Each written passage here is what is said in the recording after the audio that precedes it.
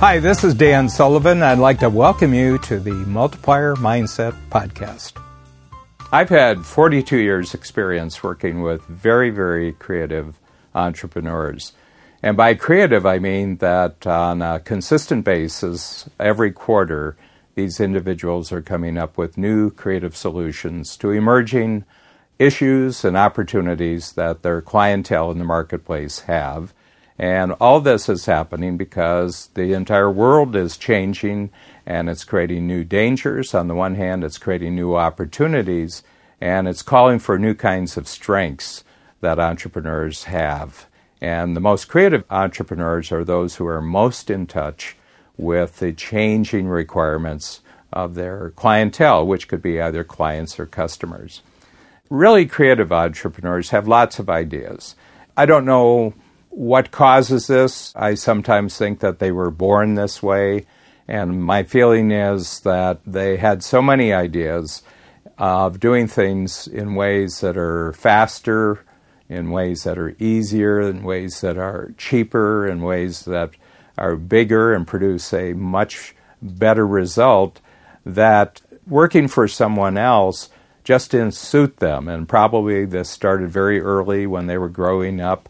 And you may be one of these people who just found going to school and learning subjects which everyone else needed just to lead ordinary lives just wasn't appropriate for you. And you would sit in school, they were talking about some subject or other, but your mind wasn't there. You were thinking about new ideas that the teachers wouldn't have themselves, the school system wouldn't have themselves.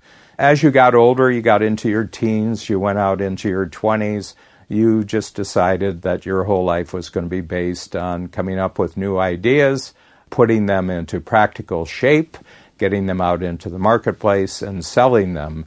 And this was going to be your way of life. And of course, to do that, you had to be an entrepreneur, and you also had to have an entrepreneurial company.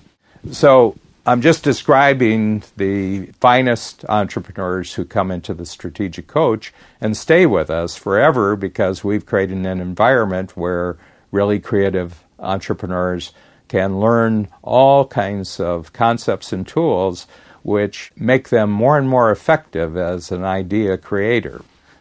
Along with these concepts and tools, however, we have some guidelines for actually being an idea creator, someone who creates something that can, in many ways, change the way an entire business operates, change the way an entire market or the way an entire industry can actually operate. Game changers, we call them.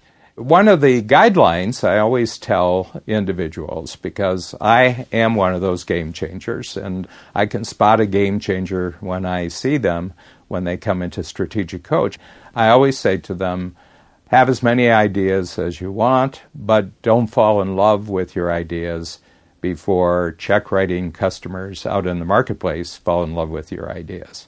And this seems kind of sensible when I first say it, but actually this whole situation of falling in love with your own ideas before they're actually out in the marketplace is an extraordinary danger. This is, in many ways, an emotional attachment that entrepreneurs have to a vision they have of the future. They come up with a new idea of an invention or introduction of some new kind of product or service or some sort of process out in the marketplace, and they can see in vivid color in their own imagination just how enormously successful this is going to be, and they fall in love. They become infatuated with their own idea.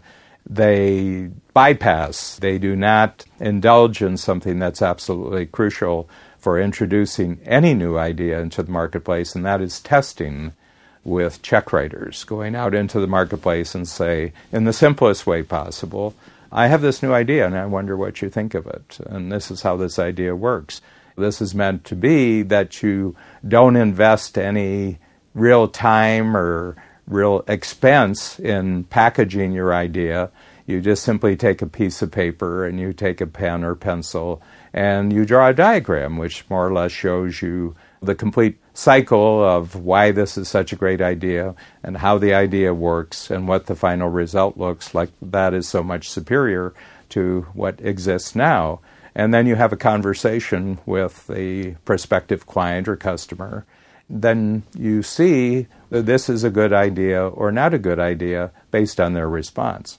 So this is where a lot of entrepreneurs go off track because they don't want that prospective client or customer to tell them, I don't think this is a very good idea.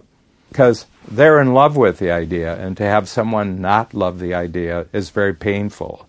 So what they're going to do is, because they have such a great love for their own idea, they're going to avoid any kind of negative response for as long as they can. And what I've seen entrepreneurs do with their ideas is spend large amounts of money. I don't mean $100, I don't mean $1,000, I don't even mean $10,000. I've seen entrepreneurs spend literally hundreds of thousands of dollars and millions of dollars before they ever tested their new idea. This is where disasters occur. This is where failures happen, business failures. This is where bankruptcies actually occur. And this is where individuals lose everything that they've built up in the future. They lose their teams. Some of them lose their homes. Their families break up because they fall in love with their ideas. So this seems like very simple advice, but you can remember when you did this. I certainly remember when I did this in the past. So I've learned through very painful experience that anytime I come up with a new idea, it always appears, first of all, in my Strategic Coach workshops at the 10 times level. And I'll draw diagrams and I'll put words on the screen and then I'll bring up the idea. And then I just watch how the audience responds. And if there's no response, then it wasn't a good idea. If there's a good response, I'll say, well, there was a good response for today. I'm going to check it out again at the next workshop. And then I'll check it out at the next workshop, and there will be conversation that develops around the idea. And then I add more structure and more diagram to the idea, and I might test this out 5 times, 10 times. I might test this out for an entire quarter until I'm convinced that this is an idea worth falling in love with. And it is only after I get 300 or 400 entrepreneurs in the marketplace, these are my clients, to actually tell me that they just think this is a wonderful idea, then I began to accept the fact that this is a wonderful idea, but I never do it until they do it. So I would like you, because I see a lot of pain around this, and worse, I find that people give up on developing their ideas because they've had this painful experience, always leading to failure over and over and over again. So I would like you to protect your creative confidence and make it bigger and bigger all the time, but you can only do that through a process that whenever you have a new idea, test on the people who would actually write you a check for it, and do not attach your emotions to that idea until other people have fallen in love with your idea. Never fall in love with your own idea.